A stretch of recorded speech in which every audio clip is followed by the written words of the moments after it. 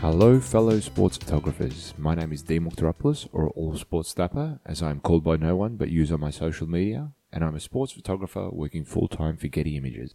Welcome to the Sports Photography Philosophy Podcast, where I have open discussions with the world's best sports photographers, as well as speak about my experiences traveling to various places around the world covering events. In this podcast, you'll get an insight behind the long lenses from the men and women who fill our sports pages, websites, and magazines with amazing imagery. To those of you who have listened before, I'm changing the name of the podcast, which you may have noticed I slipped in at the beginning. Previously known as the Photography Philosophy Podcast, I've added the word sport, just because it makes more sense. Previous listeners, you know the drill by now. But for the newbies, any questions or comments, get in contact with me via Twitter or Instagram on allsportsnapper or my website allsportsnapper.com. Today's show is one of a two-part special, and I want to emphasize the word special, as my guest is the man who started the sports photography industry back in 1968. The now iconic image from Mexico Olympics of Bob Beamon smashing the world record in the long jump, shot by the one and only Tony Duffy. A keen amateur photographer at the time, this image was the very beginning of the sports photography industry as we know it today. We speak about that photo that began it all, starting an agency really from scratch. We mentioned some legends of the sports photography industry, some which are very much still in the game, shooting the Olympics in the 70s and 80s, and then becoming the official sports photographers for the Olympic Committee in 1984. How the paparazzi after the death of Princess Diana affected the sports photographers at the time, making a photographer the photo chief at major events, which changed the access and the industry, and much, much more. I hope you enjoy the newly named Sports Photography Philosophy Podcast. Hello, fellow sports photographers. Welcome to the Photography Philosophy Podcast. I have a very, I can't say enough veries here for this one, very special guest, Tony Duffy. So, let's just start. Tony, if you could just introduce yourself a little bit and tell us just a tiny little bit about yourself, and then we'll start with some questions. Is that okay? Sure, yeah. Well, I think I'm the person responsible for you sports guys having jobs, because I started as a freelance, eventually formed a partnership which became a limited company called All Sport, and it was All Sport in 1996 that was taken over by Getty and became the sports arm of the Getty empire. At the time, just before the takeover, I parted ways with the other directors of the company and basically retired. And although you never really retire in this business, but I retired from the hard day-to-day graft and just sort of took it easy. This change was at the start of the digital wave around about the millennium. And I figured this wasn't a bad time to stop, because everything I'd spent the last 40 years learning turned out to be fairly useless in the digital age, from taking the pictures to transmitting them to just about every aspect of the business. So I'm no expert on current conditions, and for those you have to go to Dean and his colleagues. But I can tell you what it was like in the old days, if that's of any interest. And of course, some of the principles that applied in the old days still apply. And as I always used to say to people, the one thing you can't teach is the eye. Either you have the eye for a picture or you don't. And no amount of good equipment is going to compensate for not having the eye. So if you've got the eye, go for it. You're in business. Well, this is the part of the, we had a very brief conversation before we got started the recording for the podcast, but, there's a saying sort of like standing on the shoulders of giants, and I'm one who definitely loves speaking to people like yourself. I mean, you're the godfather of it all, but people like Mark Leach and who have sort of Leachy, who have been in the business for such a long time and sort of made it pretty much paved the way for us, novices, rookies, youngsters to sort of to have a career in this industry. So, I mean, you are looked up to, and I know lots of sports photographers at Getty Images. I'd say I wouldn't be shy in saying the majority would say their favorite sports picture of all time is your iconic image of Bob Beamon. So, I mean, can you, before we even start going any further, can you just, I mean, this is a question I ask everybody because it's just something I find curious, is, what's your first photographic memory? When did it all start for you? Well, it all really started with a Beamon shot in 1968 because I was a complete amateur at that time. I had a full-time job, an office job, and I went to Mexico City Olympics during my vacation and went on a sort of tour. It was a tour to see the Olympics rather than to see the scenery, but we had seats in the stands, and the day of Beamon's long jump, I was able to get to the front because the long jump pit was on the outside of the track rather than on the inside. And as there was a race going on at the time, and Beamon's jump was only the fourth jump of the first round, there weren't very many photographers there, and I was able to get an image of his jump, which I didn't realize for at least another 6 months was one of the very few images of that jump. And that's really what started the ball rolling. I didn't turn full-time professional for another 4 years. January 72 was when I officially formed, All Sport. And although we always date it back to the Beamon jump in 68, in the intervening years, I was helping to, build up a network of contacts and sales outlets that I could use to go from being a part-time photographer to a full-time photographer. I've read different, I've gone online and I've had a quick look, and, obviously your name is, there's lots of images and, iconic images, going back, like you said, until, into the 70s. And that image, the photo, the open stadium and the jump itself. I mean, this is the question I want to ask. One of the ones I want to get, straight from the horse's mouth is there's certain people that have said, again online and with colleagues, that was that the jump that was the world record jump itself, or was that just him competing? I mean, good question. And it took me. If you don't remember, you don't remember. No. You're not the first to raise that, okay. And it's. It doesn't, in my opinion, it doesn't make a difference. It's an iconic image, whether it be, like you said, no one else has got it. But it's just a question that I've sort of wanted to ask. No, I'm glad you did raise it, because a few months after it started to get widely published, a colleague, unbeknown to me, had contacted one of the magazines and said that wasn't the actual jump. Okay. And I thought to myself, well, how the hell do I prove that it was? Okay. And because after he'd done that jump, I mean, the competition was effectively over on the fourth jump of the first round, because he jumped so far beyond the previous record that all his competitors just sort of gave up. Like, what the hell are we going to do? We can't even get close to that.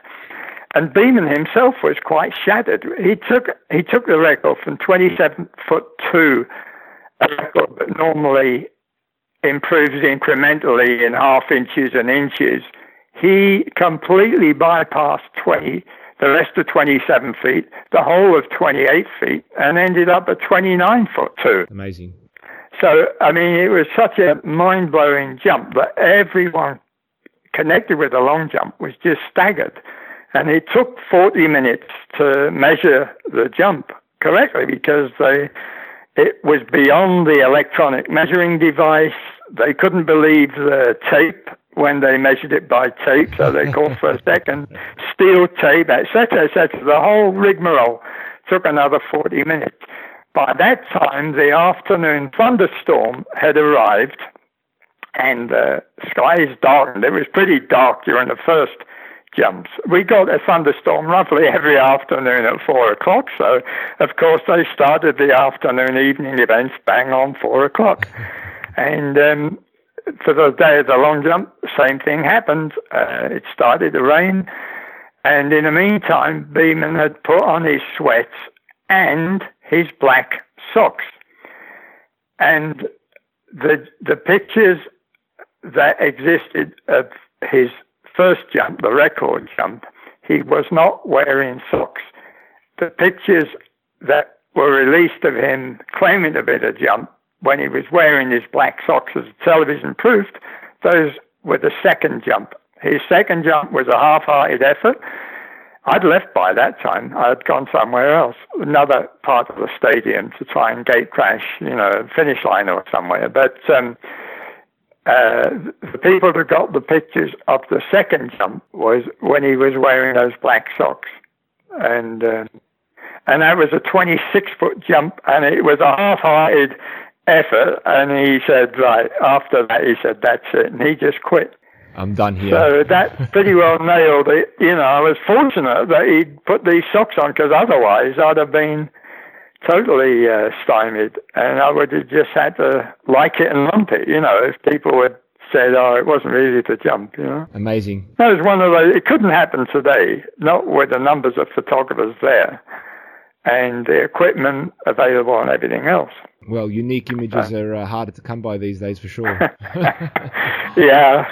I mean, you have to look at the Olympics these days and see the wall of photographers greeting everybody. I know. It's unbelievable. I mean, was it 1,000 photographers, and you have to get tickets for the stadium for the finals? Every corner has other, if you don't make it into the first corner, you go to the second corner, and you go to the third corner. Like, you pretty much work your way around the stadium till everyone's filled up. And I mean, then you go to entertainment photography or something like that, where you see walls of photographers on either side of the red carpet. I mean, it's just the unique image is just very, very more difficult to find, for sure. One of your colleagues came up with a couple, didn't he, from Rio?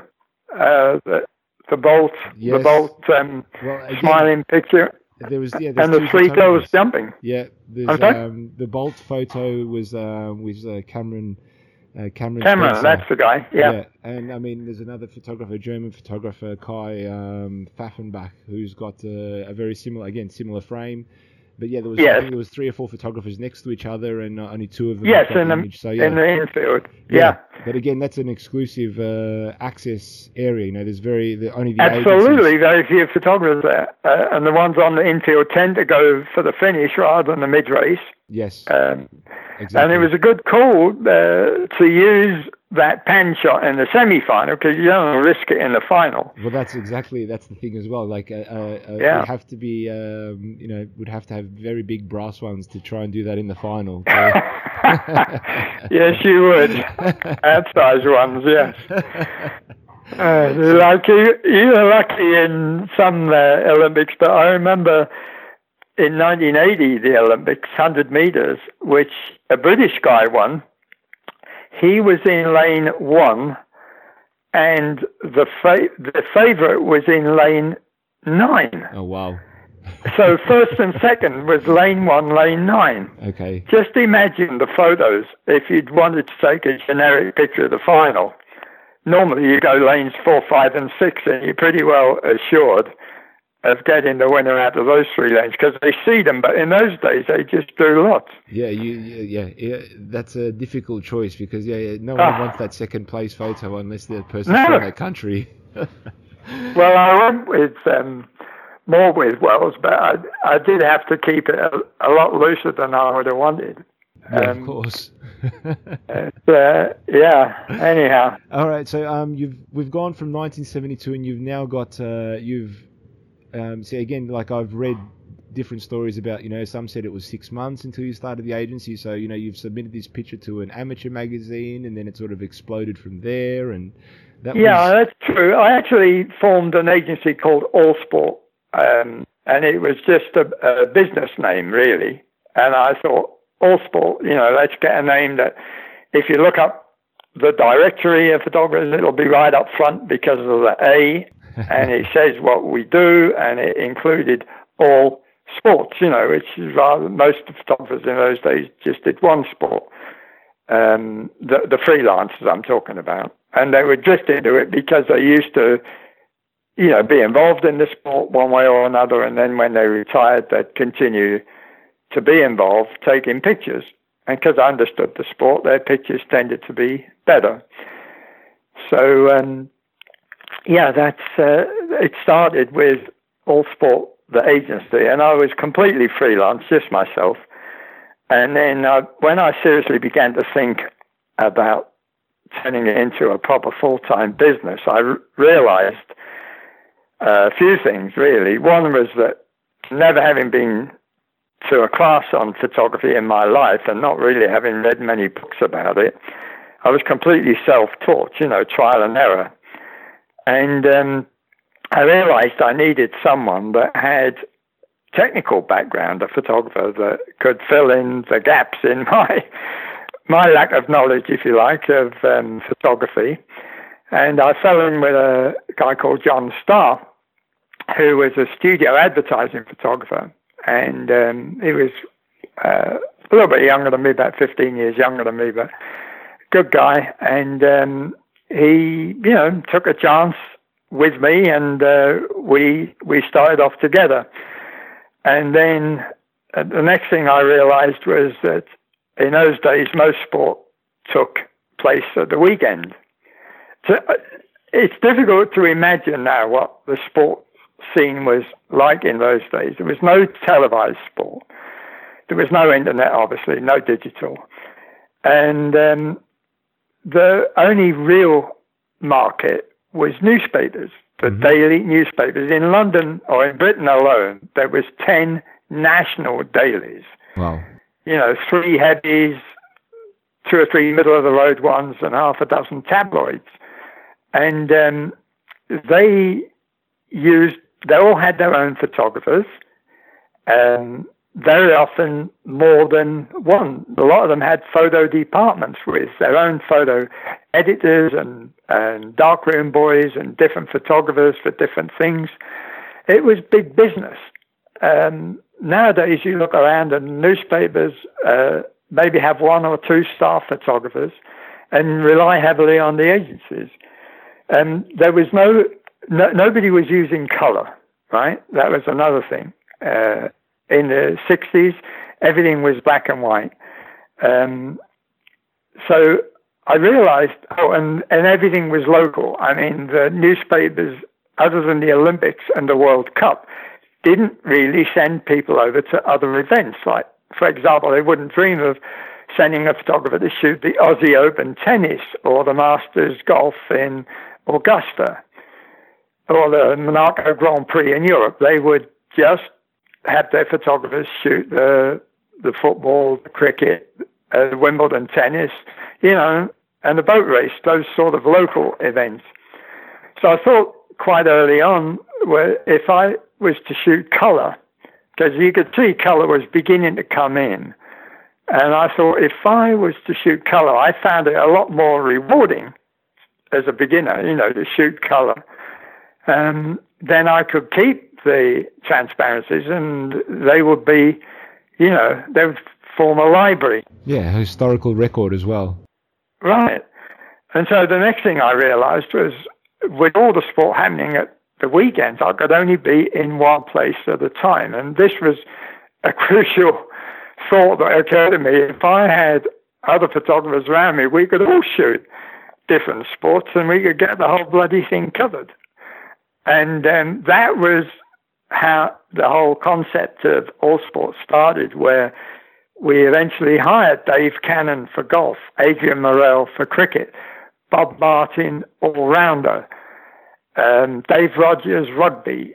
Over the years, we added these people to the staff.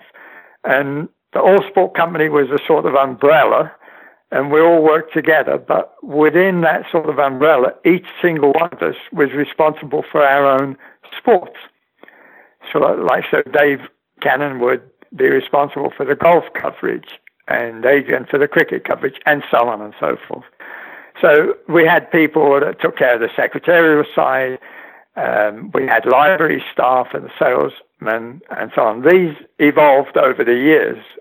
Our first studio and our first office was the back room of a friend's insurance office on Croydon High Street, and he had this big area at the back which is full of rubbish and skips and stuff, and it had a restroom with a wash basin tucked away. It was like the black hole of Calcutta. It really was. It was, and we saw our eyes lit up, and we said, Nick, his name was Nick Paul. We said, Nick, could we use that back room to get our business started? And he said, yeah, go for it. So we cleaned it up, turned the main area into a studio, and turned the lavatory area into a dark room because it had the running water. So that was our first office until we moved to Martin Way Morden, probably in about 1973, perhaps, or 74. That was our first office. But from then on, we always had a studio. We always had a sort of library department. We always had the backup. All those things set us aside from most of the other photographers in those days who were content to shoot black and white. And if you didn't have a job with the newspaper, you were lucky to make a living out of sport. It's just different, Dean. It's just different strokes for different folks. At the time, it was a completely different landscape. And you either adapted to it or you didn't make it. And it's the same today, I'm sure. You have to look at the landscape and adapt to it and realize where the opportunities are. That hasn't changed. But I could talk till the cows come home about my early days because I remember them vividly. And but it doesn't mean that much to youngsters that don't even really want to know about what it was like before you had digital cameras.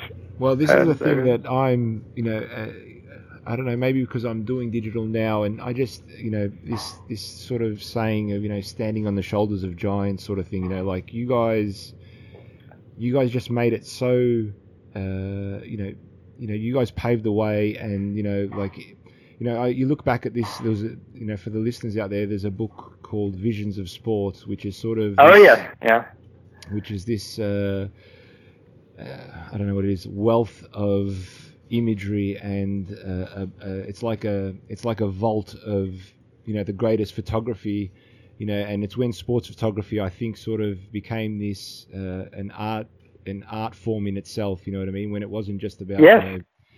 It wasn't just about getting a winning goal in black and white for the newspaper. It was, taking great images. Yeah, using light and, composition, different shutter speeds, which hadn't sort of been, maybe expressed in sport anywhere near. So that kind of, that when you look back at that book, and I guess in a way it's sort of like, when an old National Geographic, it's been around. Yeah.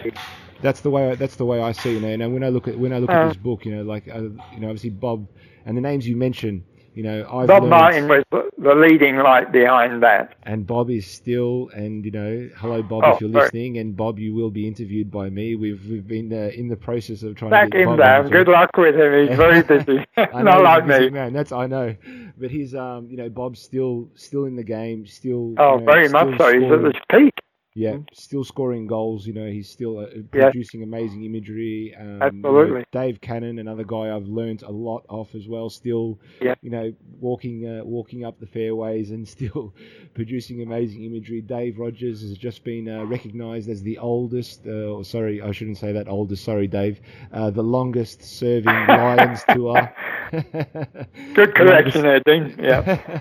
longest serving Lions Tour staff member or participant, Wow. whatever you want to say. So he's been recognised for his years of service on the Lions Tour. These guys are still involved and still producing amazing imagery. Oh, very much so, yeah. And these are the guys, and it's sort of part of the reason I use the word all sport in my Twitter and social media handle as well, because it's sort of like a bit of a homage to the people I've learnt off. That was the reason I used the word all sport snapper in my Twitter handle. So that's good. When I speak to people like yourself, I don't mind forgetting about the digital age and talking about that's. Well, and you were right to mention Visions of Sport. Bob, I think, came up with the first edition of that, and we were all fairly well involved in that. And then I think the second and third editions, I was already over in the States by then. In '84, when we got the contract for to be official photographers for the '84 Olympics, and Bob and others did a terrific job running with that, and it transmorphed into specialised visions, didn't it? So Adrian did visions of cricket, and I think Dave did visions of golf and so on, which was a good way of specialising. Amazing. So I mean, again, I like how you just brush over. We became the official photographers of the Olympics. I mean, you've gone in 1968 as an amateur, and then 1970s, early 70s, you're starting your own agency, and then by 1984, you've gone on to become the official photographers for the International Olympic Committee. I mean, the IOC. So, I mean, was that just obviously you've got sales and you've got your imagery is speaking for itself, but how did that sort of come?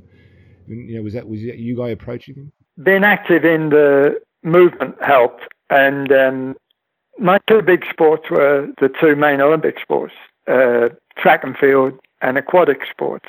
Those were the two that I really liked. I was actually official photographer. I was the official photographer to both those governing bodies, IAAF and FINA. And at the Olympics, what I would do would be the first week was all aquatics, and there was only a crossover of a couple of days, which was mainly heats in the morning for the athletics, for track and field. So I would shoot mainly the swimming until that finished, and then immediately switch to the track and field, and was able to get infield credentials for that. But basically, it was paying our dues, being involved with the sport, and just putting something back. Not trying to sell every damn thing, just occasionally dishing out a few. I'll give you a case in point. President of the British Olympic Association at the time, I think it was the mid-70s, he came out of our office one day in Morton, and he said, look, I've got to do this lecture and I need a load of photos. Can you help out? And I said, sure, can. And so what do you need? And I was able to help him illustrate his talk. He was very pleased about it. And in the course of conversation, I think over lunch, he mentioned that in the basement of the British Olympic Association were all these plate glass slides or plate glass images from the 1908 Olympics, which was in London. And he said, nobody knows what to do with them. They've been in the basement. The building's been bombed. It's been flooded. God knows whether they're usable or whether you could rescue them. And I said, tell you what, I said, we'll take care of all your current imagery. Let us loose on that place, and we'll see what we can do with those images with one condition. If we can rescue any, we can use them, but with courtesy of the British Olympic Association byline.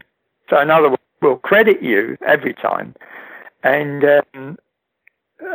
we won't ask for anything else, and in return we'll keep you loaded up. That helped a lot looking back on it, because we were able to rescue not only the 1908 Olympics, but the 36th Olympics. Wow. Because in every Olympics, the IOC has to, by its charter, keep a record, photographic record, and a written record of all the statistics and all the pictures and everything else, and probably nowadays film as well, as a permanent record of the games. So in the early days, we came up with all these pictures, and then not just the Olympics, I also did deals with other organizations that had historical collections of photos that were no longer in business, and sort of bought their old imagery. So our library became not just current, but historical as well. That helped, and it helped with people like the International Olympic Committee and the other governing bodies. And really, it was the same people in both, like the president of the Track and Field Federation was, I think at the time, was on the executive of the IOC, and so on. So a lot of it was getting to know people, like socially as well as business-wise, and attending their functions occasionally and making our photos available. That's how we sort of got in with the IOC. And then, of course, when we got the contract, we were one of the few companies that could come up with 30 specialist photographers and backup staff. I think for LA we had 33 people there, from shooters to editors to technicians to even to motorcycle guy that would run around the freeways. He probably had the toughest job of everyone. Getting stuff from A to B in LA was not easy. So, I'm fascinated by this stuff. So, you are trackside, poolside, you're shooting. Would you go through, just say from a race, you'd go through a couple rolls of film for over the space of an hour or two, or what was the sort of? Yeah, well, again, you see, you've hit on something that everything revolved around film in those days. Not just was it black and white or was it color, but was it slow film, medium film, or super fast film? So the reason super fast being what, 3200 ISO sort of thing, being the super fast, or 16? Would that be the super fast? That was the maximum we could push. The tungsten film for every indoor event, like swimming was all indoors, gymnastics and volleyball and basketball and stuff, all indoors. So you had to use tungsten color. Ektachrome, EPT, Ektachrome Professional Tungsten, I think it was. And it was rated at 160. You could push it quite comfortably by one stop to 320, but 640 was about the maximum. Wow. Anything beyond 640, you were really struggling.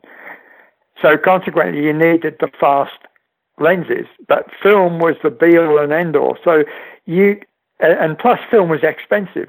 I used to say by the time you'd bought the film and processed it, a lot, you might as well take a $10 bill out of your pocket and burn it.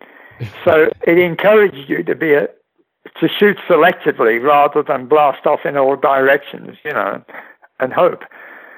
So one of the first things we had to do was make sure we were adequately supplied with film for whatever conditions we would meet that particular day.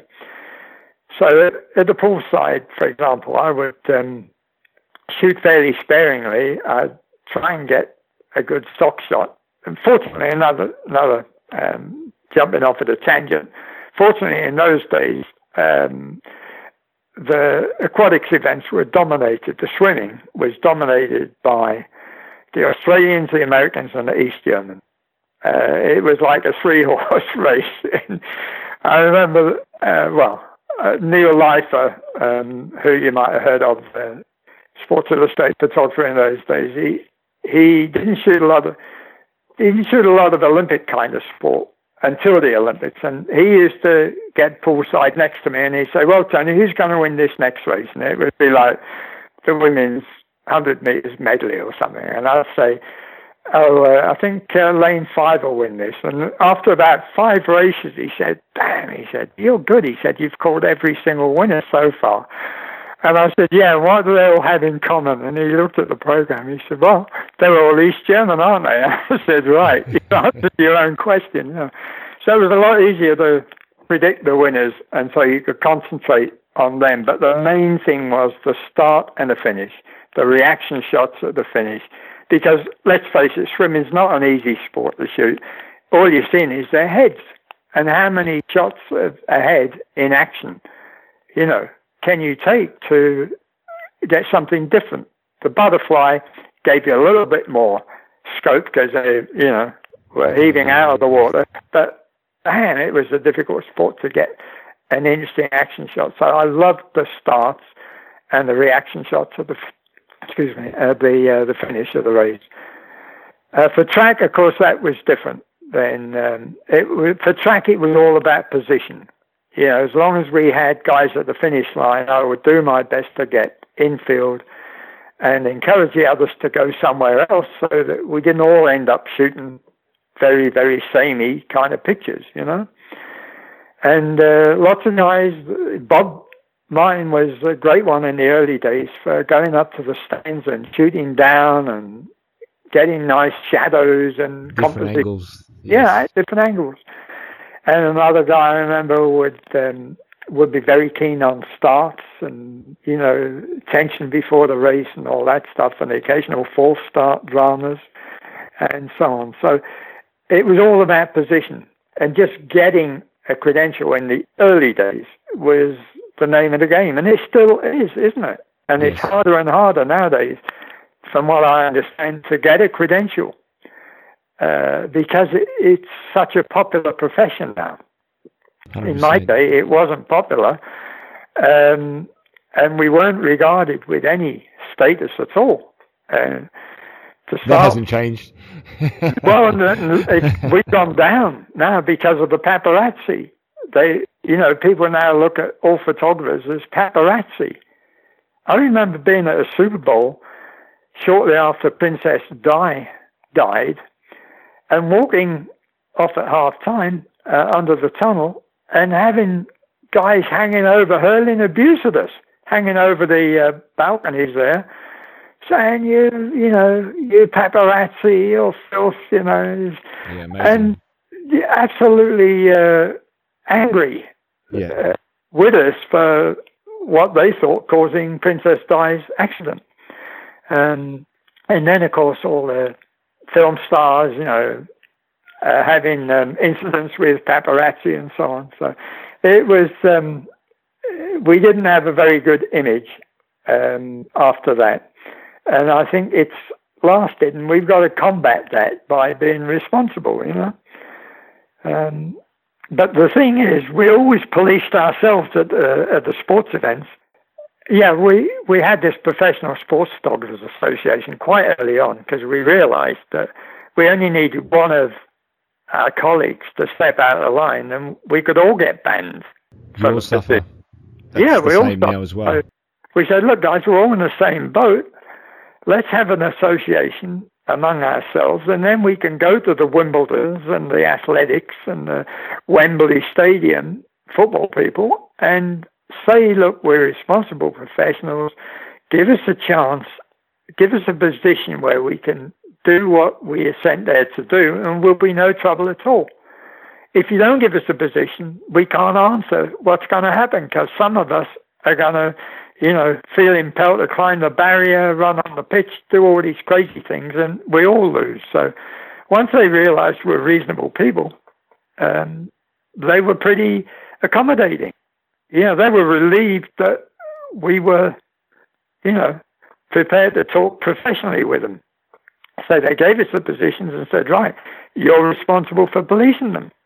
We're not going to put somebody there. You've got to police yourselves.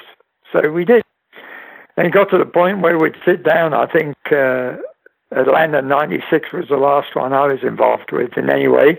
Sat down with the NBC people and the Olympic people and organised, various areas where the photographers could go. And God, we had to fight for those positions. We really had to fight. Television didn't want us anywhere near their people.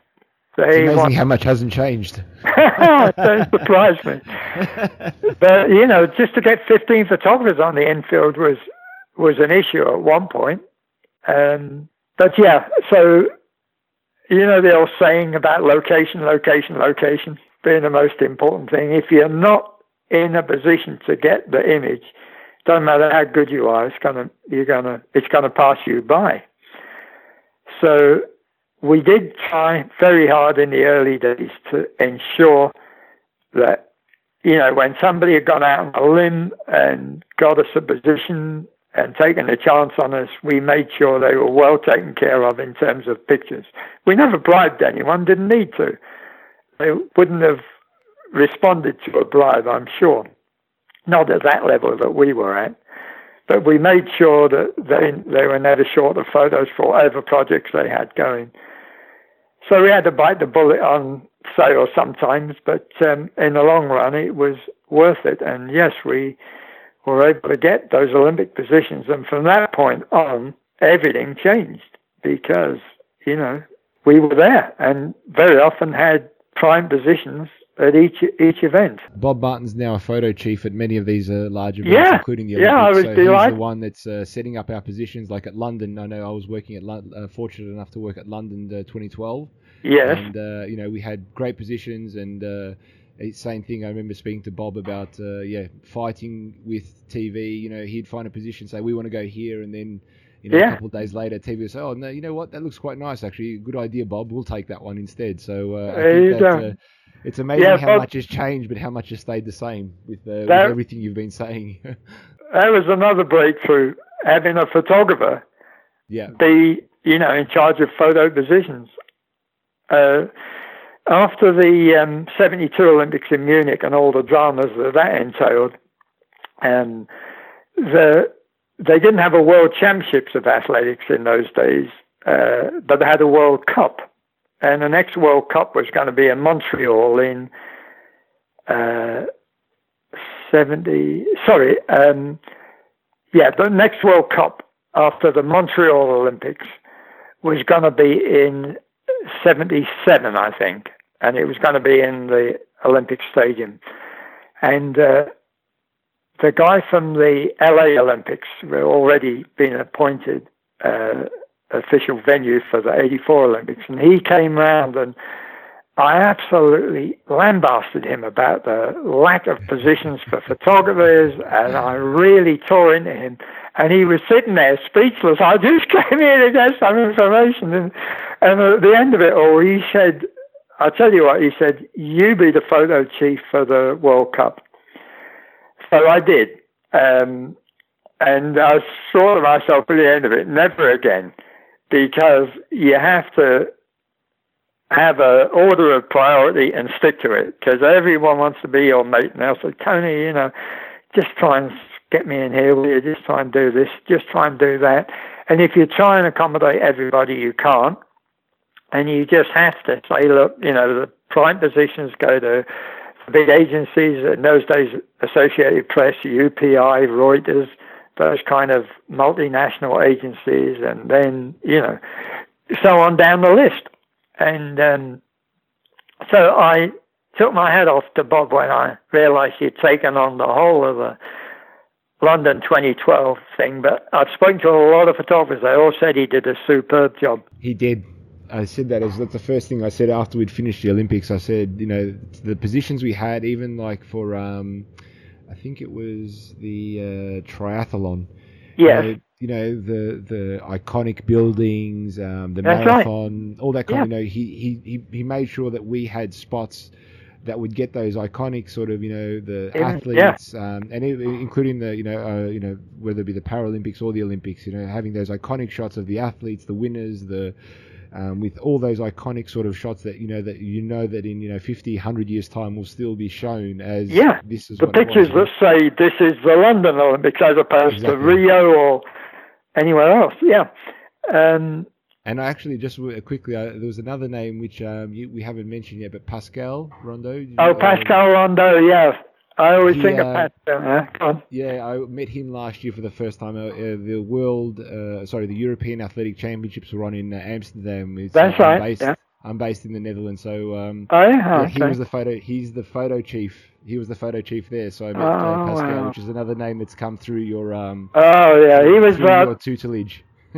Well, not so much my tutelage. He was already artistic when we first came across him. He worked for Gerard van die Stad to start with, and he came over and joined us. And by that time, I think it was the middle 80s, I was already in the States. I stayed after the 84 Olympics in LA and started All Sport USA with a lot of help and feedback from the London office, of course. But Pascal arrived just after I'd left, and I virtually never came back. In fact, All Sport had a Visions of Sport exhibition, and I suddenly found that my visa, if I was to go out and come back again, I would have major problems with my visa. So I remember they said, "All right, that's all right. We'll go ahead without you," you know, which they did very successfully. And it was just a problem for me not being there and seeing. Like, I didn't know Dave Rogers that well, so I could take no credit for Dave Rogers, no credit at all for Pascal. And they were already, but the people that we did have in place were, you know, did what I used to do and nurtured them, you know, in the sense, tough love sense, critique their work and, you know, I always used to think that my job wasn't taking pictures so much as recognizing ability in other photographers. And a bit like a manager of a soccer team, trying to put the right people in the right spots, you know. A lot of kids, like Mike Powell, for example, and his brother Steve, were classic examples. They didn't come into the business out of a fascination with sport. So, not like Dave with his golf or Adrian with his cricket or me with track. They came generally, so it was a question of try all these different sports and see what his aptitude is and chat to them and find out what really turned them on. And with Steve, it was the motorsports, you know, powerboating particularly. He loved powerboating. So he specialized in that, and we started getting contracts and then commercial contracts and so on. And his brother, Mike, he was a terrific shooter, but he wasn't really involved in the sport. And I always used to think, you got to feel a sport, you know.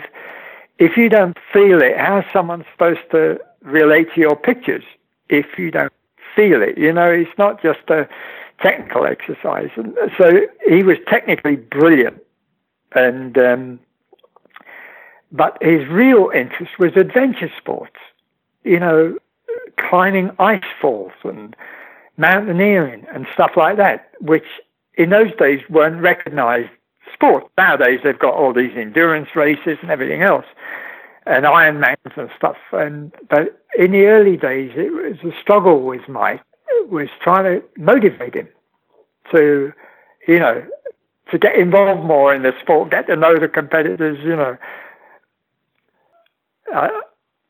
I've regarded my job as recognizing talent in other people, whatever it was. Might not even be photography, like Lee Martin, who's coming over for a Getty conference in San Diego over the weekend, apparently. I'll link up with him then. But he joined us, and he was a natural salesman, organized, friendly, nothing threw him, you know, nothing fazed him. We had a guy called John. He's still leading the Getty team as well. So, very much so. I understand he's top earner and all sorts of kudos, and a director and everything. And, you know, it was a no-brainer for Lee. He never really wanted to be a photographer. He was quite happy on the sales side. Most of the people in the library wanted to become shooters.